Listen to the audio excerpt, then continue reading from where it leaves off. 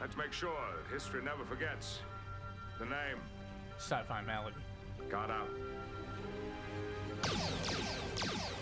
So, Rage, what are we reviewing today? Tenet. What? Tenet. You need to fix your audio. You got a glitch or something. Okay, is this a joke? No, I know what's going on. He's caught in inverted entropy. What? Is that even possible? Well, according to physicist Harlan Lang of Oxford, there is a non-zero chance. We'll get to you in a second. You understood him? No, but I know how to get this review going. You need to step into that turnstile over there. And what does it do? It puts you into reverse entropy. Think of it this way. You'll be like electrons and positrons passing each other by. Like the Hadron Collider? Exactly. Which means don't collide with yourself there. As Doc Brown might say, it would make a paradox. Collision. It'd make the Zarbamba look tame. Is this even possible or safe? Possible, yes. Safe. Only if I operate it from here. That means you and Mark will have to do this review alone. Okay, well, here goes nothing.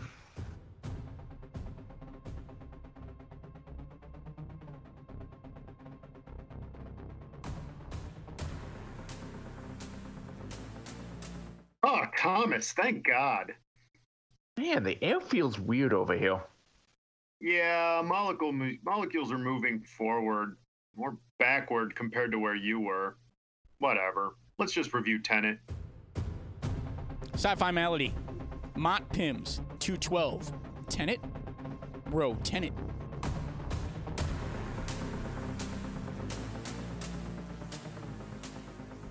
Welcome back, Sickies, to our final episode of Spy-Fi September. We are going to be covering Christopher Nolan's film Tenet, which there's a lot here. And it's true, today Scott will not be joining us, which is unfortunate because this is the kind of film that Scott would like to dig into. But Thomas and I will still be doing this, and I think it'll be a great chat. And before we get into this, let me just make one thing clear, because this is something Scott brought up, and even I'm a little bit surprised. It is inconceivable that I would have liked a Christopher Nolan film. That's the prevailing theory. And that's because I detested the Dark Knight trilogy. No, this is not the case. I think Chris Nolan does his best work when he does his most original stuff. I felt he just didn't know Batman. And those movies really were badly made anyway. He was not in his element. He took a stab at it, sure, but he wasn't in his element. Whereas these kind of movies, he's in his element. I have yet to see Memento, but Memento is similar to this in a way, as I understand it. I don't know. Have you seen that movie, Thomas? It's been a while, honestly. Okay. I've forgotten most of it. I just know it's a guy taking Polaroids to remind himself of his memory loss. That's all I know. You got the gist, kind of. Yeah, it's a neat premise, and unlike Abrams, he knows how to carry out the plot. So, but I really enjoyed Interstellar. I thought that was a fantastic movie. Surprisingly, I did not like Inception. For some reason, I didn't care for it. Weirdly enough, and I can't explain why. I know I detested the ending, but the very, very last scene, because of the lack of closure. But other than that, I have no real good explanation as to why. And then, but I loved Interstellar. I thought Dunkirk was great. And this movie I really enjoyed. I only had 1.5 rips, which we'll get into. I don't know, Thomas. Thomas, you said this well. You said this was a fun, crazy movie. Yeah. That's a good way of putting it, because while watching it, I'm just sitting here going, I understand some of what's going on, and this is kind of fun to see where it's going, but at other times it just hurt my head. That is a regular criticism of this film, not one I'm necessarily going to dive into, but a criticism that this film is hard to follow. And one of the things about, and that's true of Chris Nolan in general, unless you're talking about their Dark Knight trilogy or Dunkirk, his films are a mind warp. They are definitely not a shut brain down. If you are a popcorn and Avengers kind of person, that's the kind of film you want, I do not recommend Christopher Nolan at all. This will not be your cup of tea. And if you're one of those that all you want to do is see groundbreaking cinematography, you'll get good cinematography in these films, but you really go to a Chris Nolan film for two things. The car chases, because he does great car chases, and the story. If you don't like, and the car chases, I mean, if you want the Fast and the Furious style, you've come to the wrong shop. But this film probably does. The criticism was you need to see it a few times, and that's probably valid. So, seeing it a second time probably would help. Yeah. And with that in mind, I'm going to give a plot summary, but it's going to be short. Because if I were to try to get into the details, it would be the entire episode. Rage Masters 1 minute plot summary. Ready, set, go. So basically, I'm just going to give 3 major points that you sickies need to know if you haven't seen it. The main point is that a CIA agent, the protagonist as he's called, is given a task. Let me look at it the easy way here. I found a really great summary someone typed up that he is a CIA agent. He's given a single word as his weapon and sent to prevent the onset of World War III. And he has to travel, well, it says travel through time, but that's not completely accurate. But he has to bend the laws of nature to succeed in his mission. What he's trying to do is prevent a Russian oligarch from putting together an algorithm which could then be used to send this oligarch is dying of cancer, and he reveals that someone made an algorithm device that could somehow create an effect where it would affect the past but not the future, as I understand it. Mark, let me try here. Go for it. No offense, but this one is... No. If you think you got a handle on it, go for it. The movie starts CIA going after plutonium, what they thought was plutonium, and going after this. That's what starts it. You already start to get Christopher Nolan's effects of something else is going on. Mm-hmm. Right. You go into this, your main, the protagonist, the guy you are following, is now presumed dead, and now he's going into the super secret mission of stopping World War III. Yeah, because this oligarch is... Right, World War III is a time one because the future is now sending weapons back in time to destroy us. Right, and apparently it has something to do with someone in the future. The Arch has got orders from someone in the future to destroy the past so he could prevent climate change. That's mentioned somewhere in there. I don't recall that. Yes, that was literally at the end on the boat where he's saying, yes, the oceans are boiling and it was a climate change message there. Yeah, but the idea was that by using the algorithm, they could destroy the past but keep the future and try to save it and fix it. Somehow get around the grandfather paradox. Yeah, and the algorithm was broken up into 9 separate objects by the creator, who feared they would use it for just such a thing. And of course, the heroes win the day. They managed to do this, but they managed to prevent World War III, but... by going backwards and forwards through time multiple times. Yeah, and it's not. We're going to cover the science as best we can, but it's not. It's time travel, but it's not. If It's that not. makes sense. It's time travel in not the way that you think of time travel. Exactly. If you're thinking in terms of time machine or flying DeLorean, that's not what this is at all. This is something decidedly different. So, but 10 times more confusing. Oh, for sure. For sure. So before we get into the science, let me just, the fun facts are just going to be quickies here. So the first one I'm going to mention, fun fact, is that our episode number is a palindrome. And why is that important? Because originally the film was going to get called Merry-Go-Round, and boy, am I glad they changed that name. And I'm sorry. I would Merry-Go-Round by Chris. Yeah, that doesn't have the same ring. No, it was the working title. But they changed it to Tenet because it's a palindrome. And the idea is that everything that happens here on the reversed entropy side is happening inversely. So palindrome seemed appropriate. And it's just fun that our episode number is a palindrome as well. Yeah. Funny that. And no, Sickies, that was not planned. That happened quite accidental. As soon as I typed it out, I went, look at that. So the next thing was that the production level, the secrecy of this production was intense. The actors didn't even know until they got locked in a room to read the script the first time. And that makes sense because when I saw the promotion for it on the website, it just showed the word Tenet spinning around in a circle.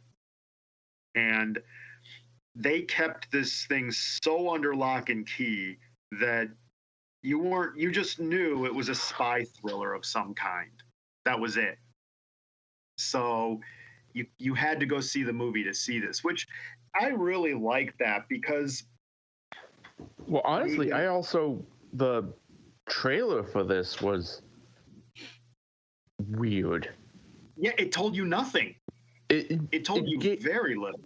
You almost got more out of the music for the trailer and the music for the, which also left you just quizzical going, what? Yep. What? This time, what? Right. So you have to, and I like that because me getting on my old man soapbox here, I can remember back when trailers didn't give you everything. When you watched a trailer and it just made you want to see the movie. Now you see a trailer, it's like, well, I've seen everything. I'm done. Whereas this just made you want to see the movie, if that was your cup of tea. And I really wish we'd go back to that because aside from trailer lengths, they show you all the best parts. Why do I need to see the movie now? Yeah, this one, well, there's a difference here also in the type of film. This film, in the trailer, it showed some of the very important parts, but it was showing you in a different context because you needed the context to understand those parts. You needed the talking to understand it. This is a very dialogue-heavy movie at times. Oh, for sure. But it offsets it with some great action as well. But no, if you miss the dialogue, you're going to be lost. Yeah. So, I mean, lost. There are sections of this which it's nice shots, it's shot well, but they're just talking. Mm-hmm. It's at times feels like a James Bond film. Well, and that's kind of, that's exactly right. In fact, I have a note about that. Since you mentioned James Bond, Robert Pattinson, who plays an agent, he was supposed to be the James Bond type agent. He was the contact, Neil, that was his name. He was the contact for the protagonist. And everyone thought, oh, well, he's trying to be like James Bond.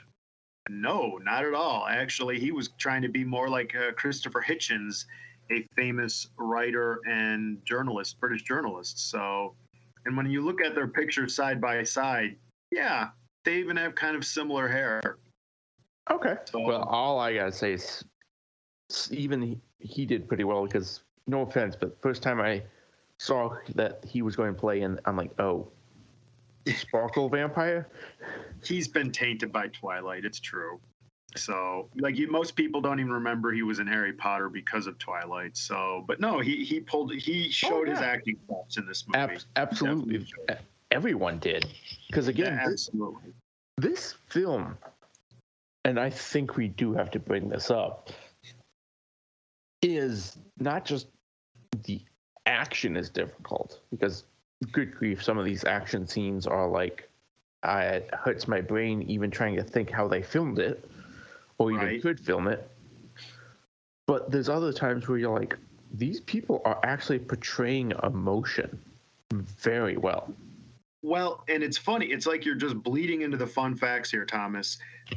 One of the beautiful things about this, too, with the actors, not just the portrayal, the emotion, they had to learn how to speak backwards for their dialogue. So every scene where the person is speaking backwards, that's really them. That's not a computer. They had to learn those lines backwards. In fact, Kenneth Branagh, who played the oligarch, I think it was Sajoy, he had to learn how to speak his lines backwards in a Russian accent. Oh, good grief. So, yeah, I mean, and even the action sequences, those were done backwards. Yeah, as I said, they were practical stunts, and they had to learn how to fight backwards. Yeah, it's when watching it, it is fascinating and really fun and intriguing and also weird, because you're watching one person basically fighting forwards and one person fighting backwards. Mm-hmm. Yeah, and they pull it off, and it works. Yes, but it's also one of those things you're going, this is where my brain hurts, because what? How did they pull this off, you know? Yeah. We talked about the story, and, well, before we do that, I'll go back to that. The plane crash in Oslo Airport, the Freeport. Yes, they actually crashed real. the plane. Yes, I heard that. They actually crashed a plane. They were going to do miniatures, but then they decided, no, it would actually be cheaper just to buy a real plane that's nobody's using and crash into a building nobody's using. Yeah. Wow. Surprisingly cheaper. Yeah. How much that also says quite a bit for model workers. That's an expensive task then, if you can just go, buying a plane's cheaper. Well, and that bleeds into the next one. That this was the most expensive independent film ever made. Christopher Nolan is very respected and pretty much gets whatever he wants for the most part. And so when he wanted his $205 million budget, he got it. And that explains how he's able to do that, pay these actors, do all these inverse things. He had the money to mess with. And of course, this money didn't make as much as, say, Endgame. It was never going to. But I guess if you're Christopher Nolan and you know the studio's going to give you the money, who cares? Yeah.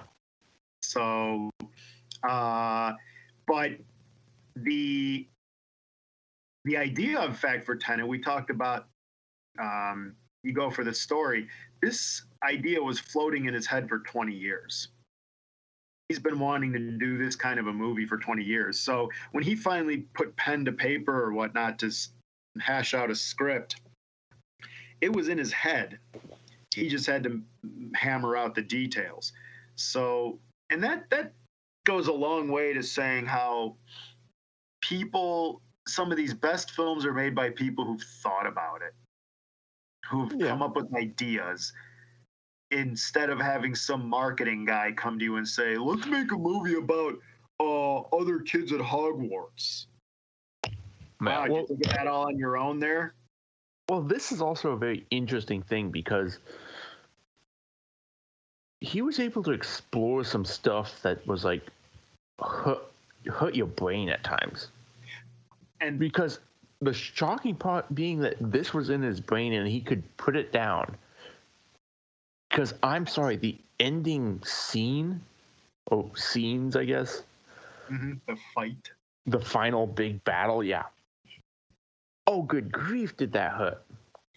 Well, and that's funny because the final fun fact and why this hurts is because the science it's science fiction for sure, but it's also accurate to a point. After the script was made, Nolan sent it to theoretical physicist Kip Thorne, who looked at it and gave it a pass and said, "Yeah, that's feasible." Well, the science isn't terrible, I mean, it does help that he did one big thing, which is this technology's from the future. Right. So it's exactly. So you can explain away, where does the turnstile come from? The future. We didn't make it. Exactly. It's like, all this math and science and whatever, however this works, don't worry about it. Future science figured it out and sent it backwards. Yeah. Okay. That I mean, it's still like, I don't know if that, but you can just go, yeah, the future is, and it didn't give a time either. It's not year 3000. No, it's future. Never gave it exact time. Nothing.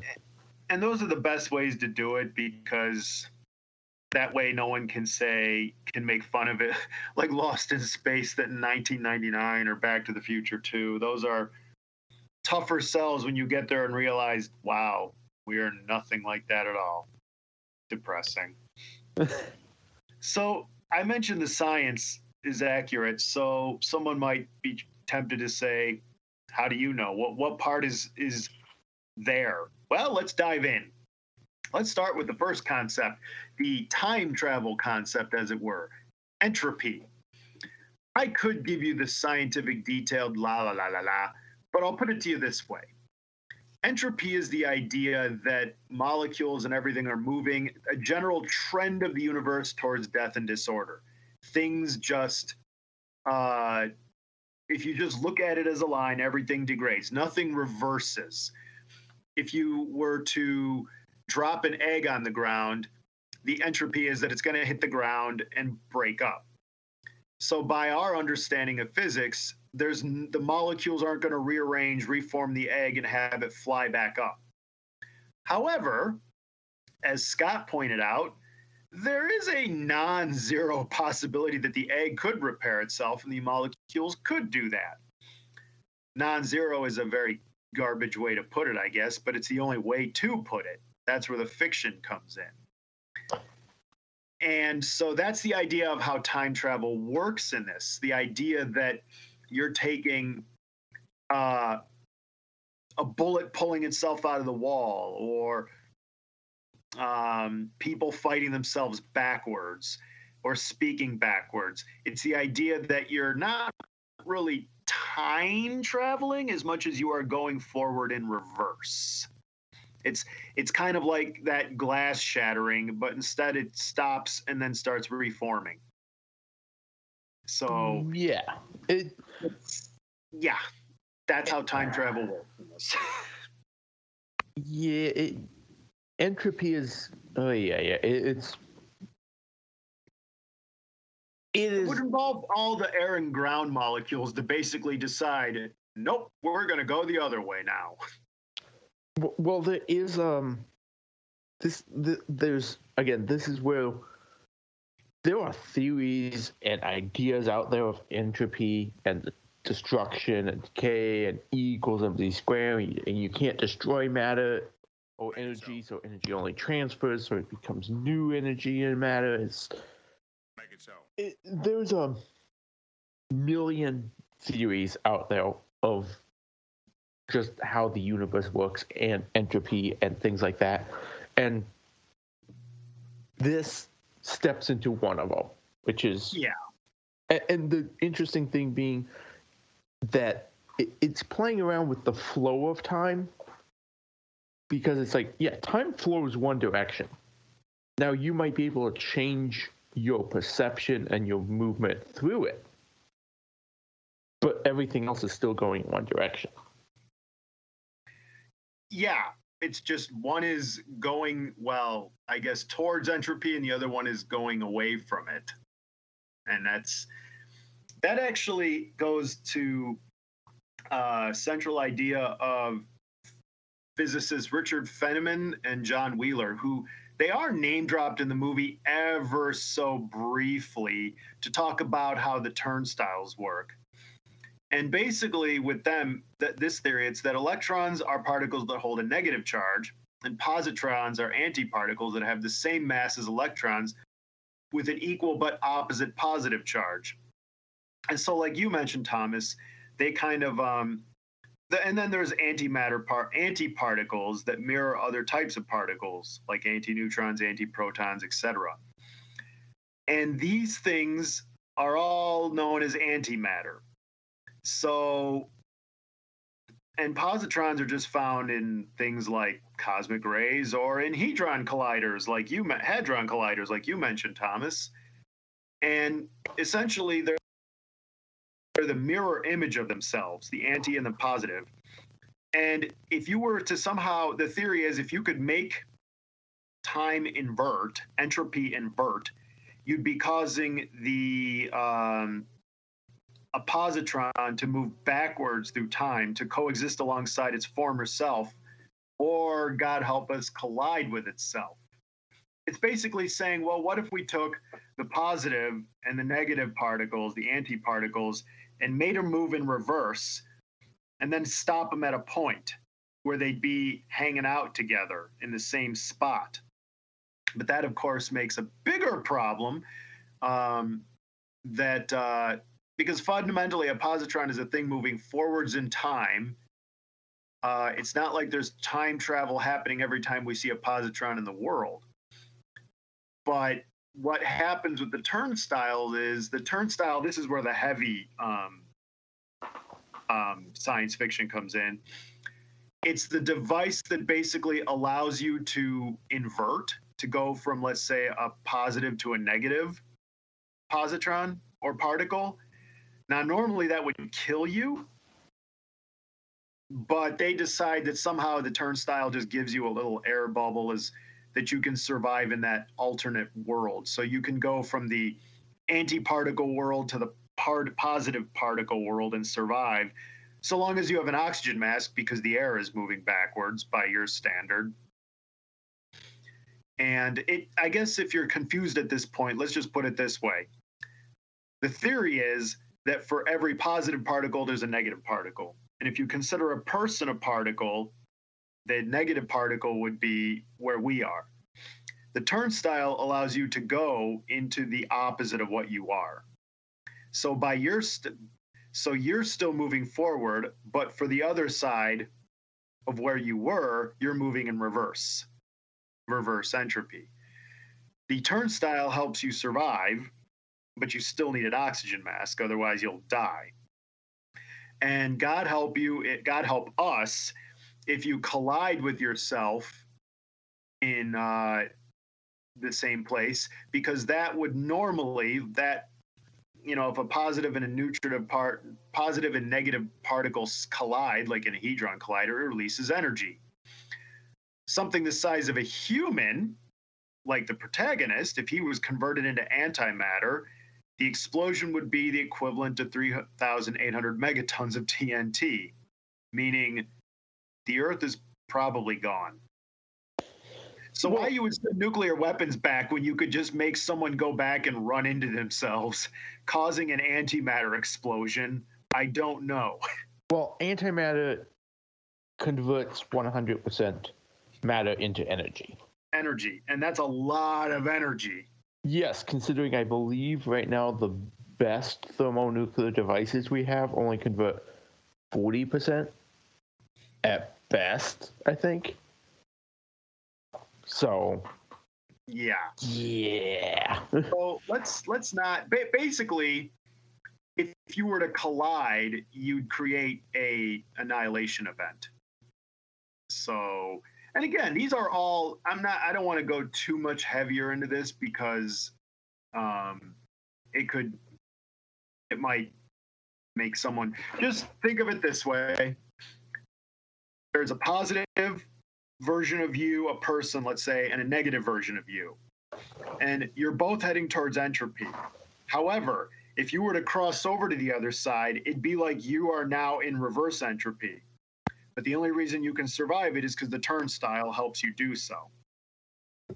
And you see this really well played out at the final battle scene, where in order to get the algorithm, they have to invade a town and they have to do a pincer movement, which consists of two teams, one inverted, one not inverted, in a battle. And that's why you see explosions happening and then explosions going in reverse. And the two teams have to do this to prevent the other side from using the inverse, from preventing them. It's really a mind warp, but it was a lot of fun to watch one team land, come running out, and then the other team running backwards to go. Yeah. It was like, so one team was going backwards from the end of the battle while the other team was going forward, and while meeting in the middle is how they managed to beat the enemy. Pretty much. Whilst at the same time, I just had the guy's name. What's the bad guy's name? I really should have the cast out. The cast's names or something. That I guess that would be a rip. I really don't remember cast names. It becomes irrelevant, honestly. Savoy, Sartro. Do not remember. We're doing a good job on this review. Don't even know cast member names. Yay, we're terrible. Hang on, I'll look it up because it's gonna bug me. Tenet cast. I can't believe this. Sorry, Sickies. We should be better than this, but we're not. Andre Sator. Andre, who is the kind of mastermind of this plot, who wants to send the nukes back in time.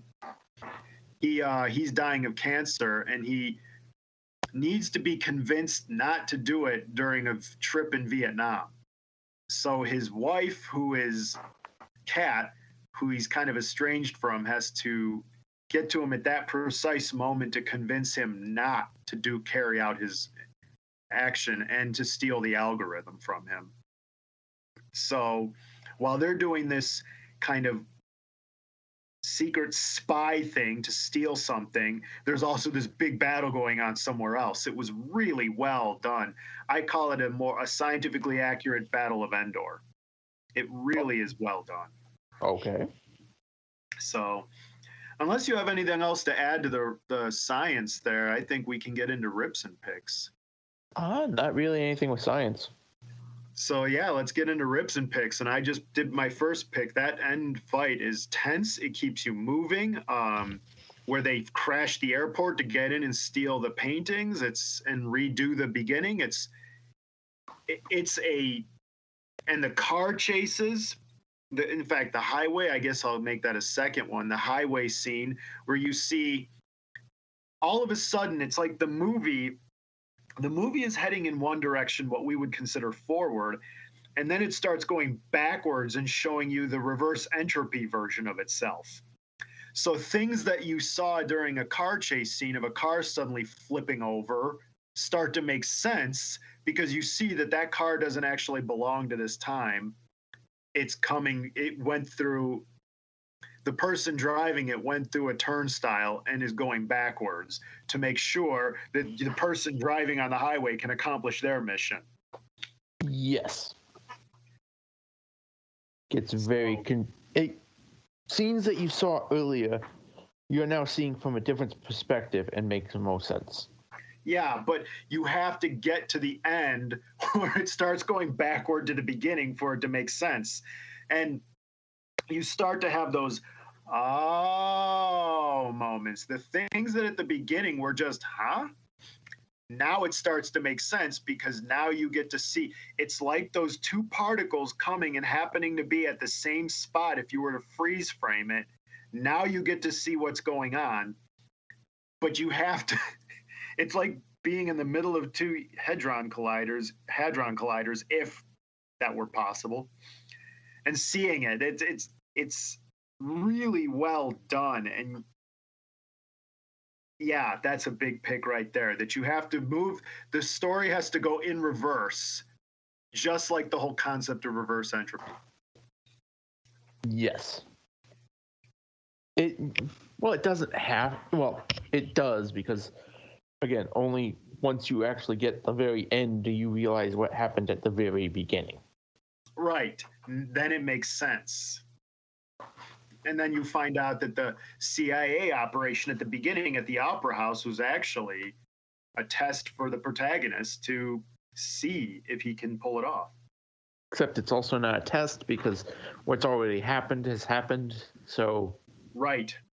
So again, this gets to the point where people are going backwards in time to do stuff that they already did to make it happen. It's like, okay. Mm-hmm.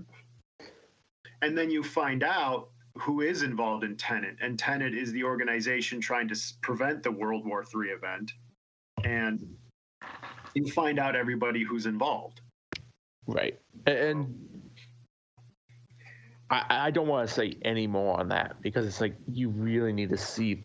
I know we spoil stuff here, but I'm like, sickies need to see this because I agree. You don't want to do. We are a spoiler channel, but for this one, I think we'll leave a little bit to the imagination. That's a good point. I think also another scene that I really liked was where they used those bungee launchers to get up that tower in Mumbai. Oh yeah.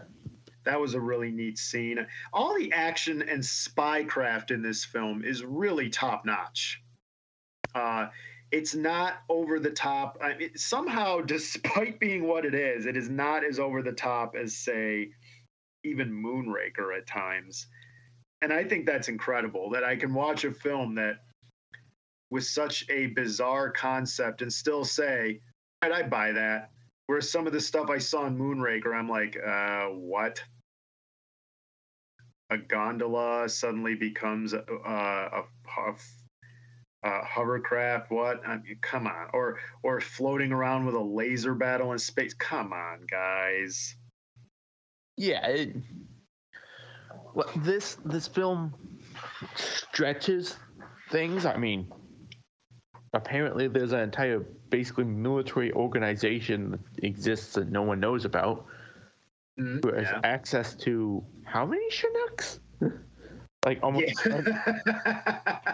Yeah. Well, I guess if you could go back in time, you know how to get them or something. You could plan a lot because if you have person, if the version of Thomas is moving in reverse, you could find out from him what not to do or what to do to get it. So, there's going to be a guard coming around the corner. Except I've already done that, so that's where it gets confusing.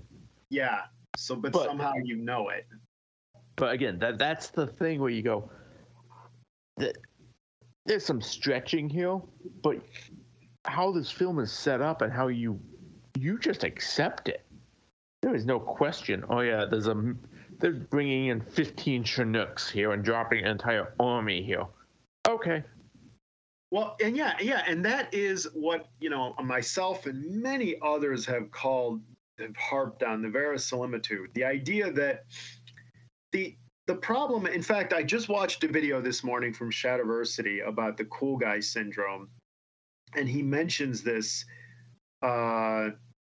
where people tend to think that because it's science fiction or there's magic or whatever, that I can just throw all caution to the wind and break the rules.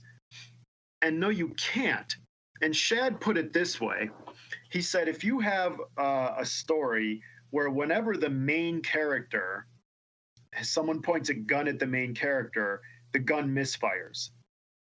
Well, you basically gave him a plot armor that essentially ruins the stakes. There aren't any, because when the bad guy pulls a gun on the good guy, all you're thinking is it's gonna misfire. And then suddenly, if it doesn't misfire, you're stopping to say, wait. Now it works all of a sudden because the plot told us it needs to. Or in another way, the character who is smart and has figured out every single plot twist and turn, except for this one, because they had their stupid pills. You can't just say, well, it's fantasy. Because if at any point you establish rules of a world and then suddenly go, magic, it doesn't work that way. You take me out of the story because now I'm saying, wait, you just told me this. Now it's this. It always reminds me of the old cartoon the Garfield cartoon, where they're telling the story of Rumpelstiltskin, and they just keep changing it so that the good guy wins or the bad guy wins. Oh, he gets in a spaceship and flies away. Oh, but the spaceship's caught by the trained dinosaurs this guy has. Oh, well, he gets Godzilla to fight the trained dinosaurs. It really is writing like that. And in that episode, it was shown to be ridiculous. It was made to look stupid, but now that's the writing style on the basis of don't argue plot holes because that's just dumb. There's magic in space. Christopher Nolan took the opposite tack. He sat down and said, I have to stick to the parameters that I have set up. Aside from whatever scientific accuracy he's aimed for, he's also sticking to his rules. And that is something I can really appreciate. Like you said, Thomas, at no point did seeing, 20 Chinooks or whatever, did I say, what? It was more, yeah, okay. Yeah, it was a significant asset. I mean, that was, one team had at least 5 Chinooks. The other team had another 5. So minimum 10 Chinooks, which, if you know anything about military assets, that's not insignificant. Well, we got a minute. Go ahead and tell them about that. It's a heavy lift helicopter that is not cheap. Also, kind of hard to hide or place anywhere because it's pretty big. More likely loud. Yes. It's also loud, big, and obvious, especially if you're looking for it. So it's like one of those things you go, how is this? We can't let them know we're coming, even in the future, so no radar. Dude, this is going to show up on every satellite out there that there's Chinooks landing here. How did no one notice before a bomb went off over in Russia, where you have satellites orbiting all the time watching these things, that there was an army of Chinooks landing? Yeah, right. But you just go, okay. Also, how did no one notice that the explosions over here were very weird? Well, I mean, everyone on that operation knew what was going on. Well, that's right. I know what I'm saying is talking about like satellites or something. Oh, I see. Yeah, like if someone or some guy who just was driving by going, what? Did that explosion just implode? Yeah, considering our main character does manage to find out what happens when a gas explosion happens in reverse. Yeah, that was a great scene. That was another pick now that you mention it. And there's so many picks I can give. I would just say the action and the story and the dialogue. Of course, the fact that they reverse fought and reverse spoke. That in and of itself is incredible. I'm going to mention rips here. I have 3. 2 of them are little minor nitpicks. One of them kind of gets negated. One of them is enough to knock this film down by 0.5. And okay. So the first one is at the beginning when they're trying to pull off a CIA raid in that Ukrainian opera house. Wow, and this isn't meant to sound racist, but they brought in a black guy. Weren't they trying to be secretive? But then again, you kind of stop yourself and go, "Oh wait, they're wearing SWAT gear. Who cares?" So I guess that's why I said the rip got negated. Yeah. At first, when they're just in the truck, you're thinking, "Wait, they're trying to sneak in." Wouldn't you want to? Oh wait, they're being like a SWAT team. Who cares? It doesn't matter what you're skin. Okay, whatever. So it got negated right away. I don't even know why I brought it up. That was stupid. Next, the next rip, and this is one I just thought up of, was so they want to send nuclear weapons in the past. Well, why don't they just get a bunch of quote unquote suicide bombers to run back and go hug themselves and cause an annihilation explosion? maybe it doesn't work. Maybe the maybe the turnstile prevents that from happening. It creates that bubble. So again, that's a minor little thing that probably gets negated by my own talking myself out of it. So it doesn't adversely impact anything. Here's the actual only real rip that bugged me. Nolan, turn your soundtrack down. I don't know what it is about you wanting to test the limits of theater speakers, blow out IMAX theaters, and deafen your audience. And at the same time using it with like organ. It was the only thing I hated about. I hated two things about Interstellar. The fact that they said, what's her name? Marv or whatever, the girl's name. Oh, Marv. It's like every sentence was like, oh crap, we didn't say her name. We got to add that in again. And the fact that it started, you'd have this organ that would just start slow and then and deafen you. I don't get what's with Nolan and wanting to deafen the audience, because there were scenes like on the highway when I was plugging my ears and missing dialogue. And it annoyed me a lot. I think that might be only you, though. I'm not the only one. I know I'm not the only one, because I spoke to a friend that said the same thing. Fantastic movie, but he needs to turn his soundtrack down. See, that's where I'm going to disagree and agree with you. Great. I can never. I always seem to be in the middle, even when I'm in the middle by myself. Even when Scott's not here. Yeah. Because there's this part of it where, yes, at points it is loud. It is loud. But I think that's somewhat on purpose and is what makes his films what they are. Because he tries to put the soundtrack into the film. It's not just be in the background, just there. It's integral to the plot. It's integral to his movement of the film and how he wants the film to go. He's putting it in the forefront, not the background. So sometimes it's loud as can be, which yes, but I think it's on purpose and being done to drive the feelings and the emotions that he's trying to get out of people. I get what you're saying, and it makes sense, but for me, it's still a rip because it took me out of the enjoyment of the movie. When I'm plugging my ears and thinking, what? What'd he say? It kills your investment in the movie now, because you were in it and now you're not. And that's for me. I mean, of course, it should be said that a lot of these rips often are subjective. And that's okay. I mean, I get what you're saying and why that doesn't bug you, and it makes sense to you. It makes sense to me why you would think that. But this is why, for me, it remains a rip. Fair enough.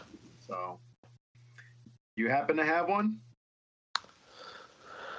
Not Rip Rise. It's like, I guess I don't know how to phrase this. The rip would be that at times the film takes too long in what it's trying to do. Okay. Make it so. It is lengthy. That's true. What it's trying to do is get over here, over there, but the way it gets to some of these things, it takes a while. And that's both a good thing because it's trying to develop things, but other times it's just like, oh wow, this is taking a long time to get from this point to this point. I mean, 2 hours something. His movies are lengthy, that's true, and I can see why someone might not enjoy that. It didn't bug me, but I can see that. It doesn't. I liked it, but it is long, And being that it is a brain taxing film, it can feel even worse. Because I watched this film late at night. Right. So when I'm watching this very late at night film, and this is a brain taxing film, Mm-hmm. it was fatiguing. Yeah, for sure. For sure. And you know what? That also makes sense too. You were watching it at home. You weren't in it. I saw this in the theater, and that's why the sound really got to me, because I had surround sound theater speakers blaring at me. You did not. That is So true. maybe if I were to watch this at home, it wouldn't bug me at all. But for being surrounded in the theater, that's different. But you're right, though. If you're sitting at home, especially if it's later in the day, you could really get lost in this. I was watching this in the middle of the afternoon. Yeah, So, that does make a big difference. so that's a good point to bring up, Sickies. If you plan on watching this, or really any of the Nolan films, like Inception or this or Interstellar, you really need to be awake. Dunkirk, and that's not to say Dunkirk is dumb. It just doesn't involve as much thinking parts. If you can stay focused long enough, you'll get what's happening. Dunkirk, there's nothing scientific about it, except unless you want to count the Spitfires calculating their fuel consumption. When they write on a chalkboard how much they've spent. That's about as scientific as that film gets. Yeah. So you could watch Dunkirk without as much laser focus. But these kind of films, yeah, if you are at all compromised mentally, you will not enjoy this film. You'll get lost. So we got anything else in the rips and picks department? I guess the pick would be the dedication done for this. Okay. Because again, they talk backwards, they fight backwards. The film style that it's done in isn't distracting either. Right. Because it follows the main characters and also hides things and shows things, but it's also not shot in these weird angles or anything. It's a standard shots, but also up personal and close shots. Right. It's a very Nolan way of shooting. Yeah, he is unique, and that's a good thing for him. Yeah. That he's got that unique style. Wait, are you complimenting him now? I've been complimenting him this whole time. I told you, as I said at the beginning, my initial adverse reaction to him was born purely of Dark Knight trilogy. That's it. I know, but I got mad with you. Yeah, I know you do. Inception, I just don't understand why I didn't get into that. I can't, aside from the very ending, which I detested, the rest of it I should have, by all accounts, gotten into. I don't know why I didn't. I can't tell you why. I understand the appeal of it, though. That's good. But I will say this. I have, since that film, since Inception at the very least, I have completely turned my mind around about whenever I see a Christopher Nolan movie coming out, I tend to get excited. I tend to want to know more. But I also know I'm going to have to wait to see the movie because with the exception of something like Dunkirk, you never know what it's going to be about. Dunkirk is a gimme, obviously, but I still wanted to see it.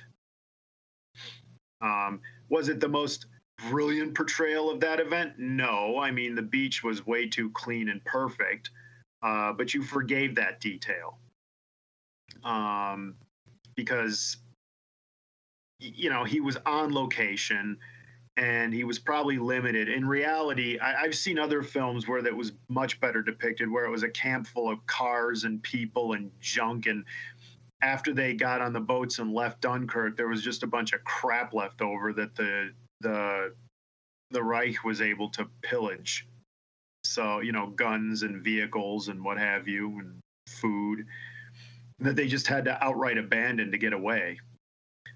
But that little detail wasn't enough to make me go, hey, wait a minute. So, because there were other cool parts, like when the RAF pilots came back and the Army was looking at them like, where were you guys? That really was, not that the RAF was slack, but that was the general feeling amongst the Army, that the RAF had failed them. So, no, that was, I like Dunkirk. I like Nolan's movies. Okay, fair enough. So I'd say it's about time to rate this thing. How many turnstiles do we give it? And I'll give it a good, for everything we've said, 9.5. Okay. 9.5 is really just because of the soundtrack. That I was fully invested until I had to plug my ears and go, huh? What? And that was enough to knock it down 0.5 for me. Fair enough.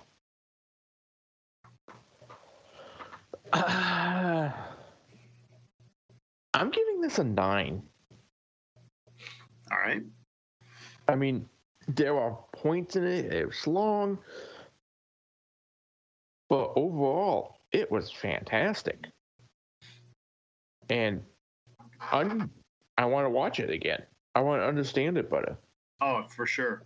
The science is, pretty good. It is a very suspenseful film. It does what I like in a film. It makes me. There are times where I want to turn my brain off when I watch a film. I'll be honest. Right. There are times where I want my brain fully engaged. Mm-hmm. And this absolutely fully engages my brain.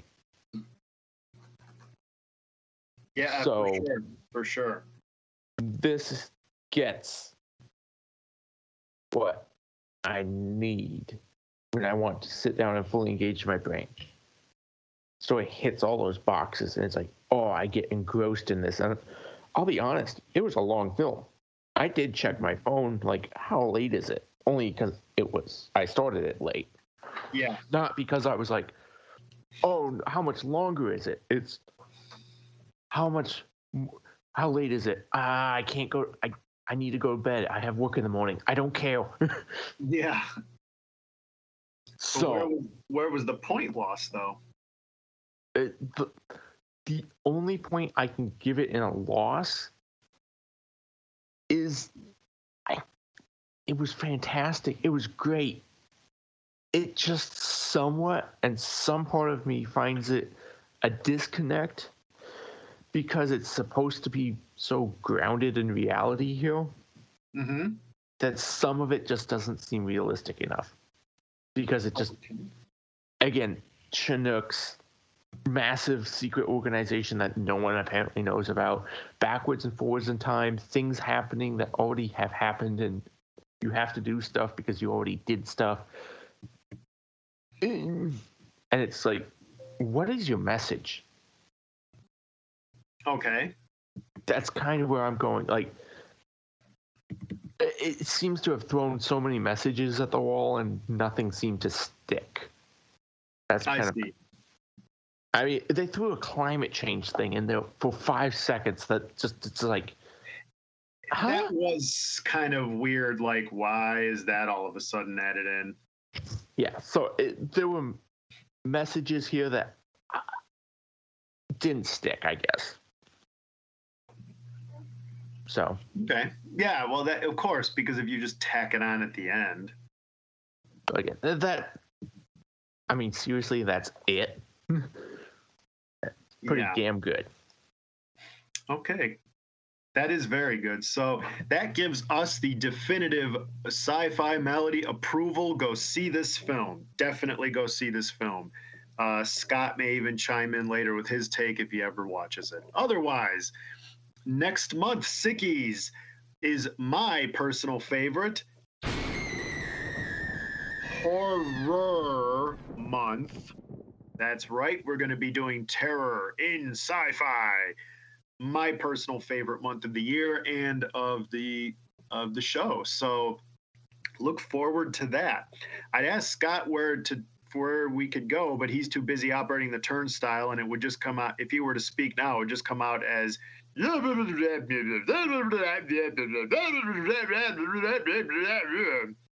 it would translate to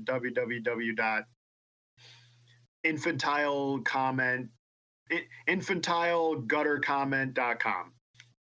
Very accurate. There it is. There's Scott's take. infantileguttercomment.com. So, but you can comment on this at ravinglunaticmedia.com. ravinglunaticmedia.com. What is there left to do, Rage Master? Stay sick, sickies.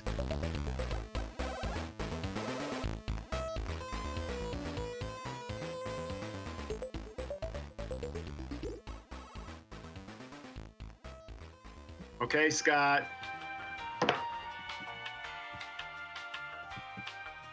Scott, you need to stop the recording now. Oh, this is going in it. Ruck is going to add this. Yes, he is. I knew this was going to happen too. I just knew it. Like, I'm going to say this and then Ruck's going to be like, oh, well, that's going in. Watch, Scott's on the roof or something. He climbed up there to get a stick off of it, and then he looked at the ladder and panicked. I'm calling him now, but he probably left his phone in the toilet. We'll eventually have to log off, and there'll be like 2 hours of dead air recording. Scott, pick up your phone. Please leave your message for... Oh, wait. Oh, that was you texting. Yes. Okay, I got an idea. I'm going to call Sarah. Nope, wrong one. Hang on. I mean, I get him walking away, but geez. All right, I'm calling Sarah. Hopefully she answers.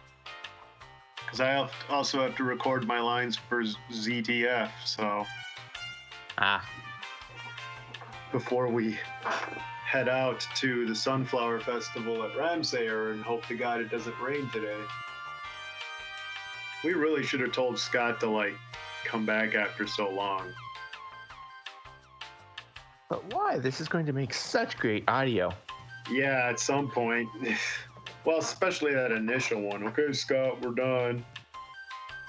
I mean, I guess the realtor could be there, but the other thing is I want to make sure that he actually recorded it. That was a really good review. A really good review.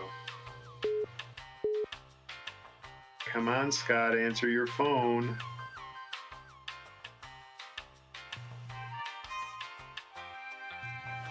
Please leave your message for... Did you hear that? Yes. That'd be funny if Ruck kept that in and everyone got Scott's number. Scott, come tell us if this recorded, please. And then stop recording.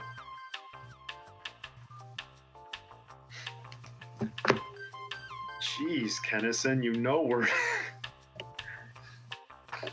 weren't going to do this for 3 hours. We don't wax verbose forever. So I see what you meant by weird position there. Yeah. I mean, it's a good weird. Yeah. But what? So wait, another company tried to scalp you? Pretty much.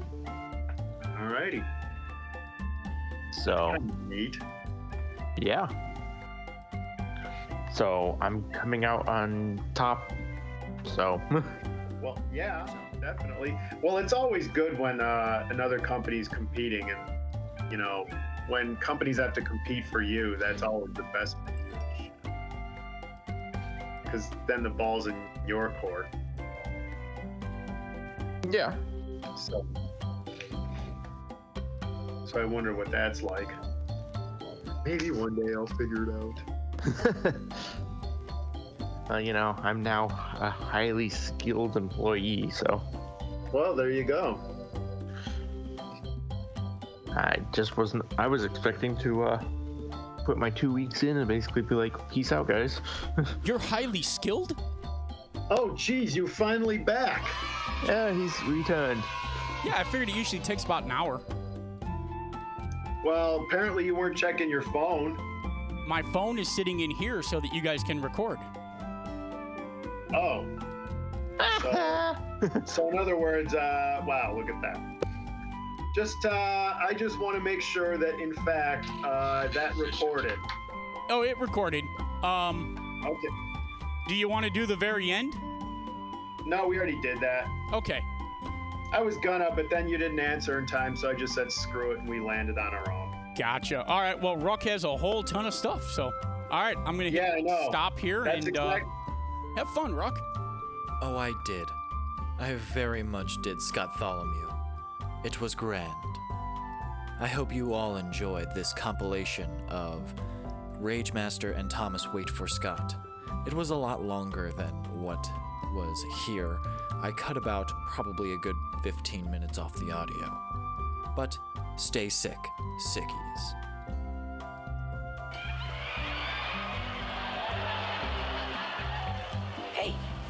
Hey, I've seen this one. This is a classic. This is, Sci-fi Malady. dresses up as a man from space. What do you mean you've seen this? It's brand new. Yeah, well, I saw it on a rerun.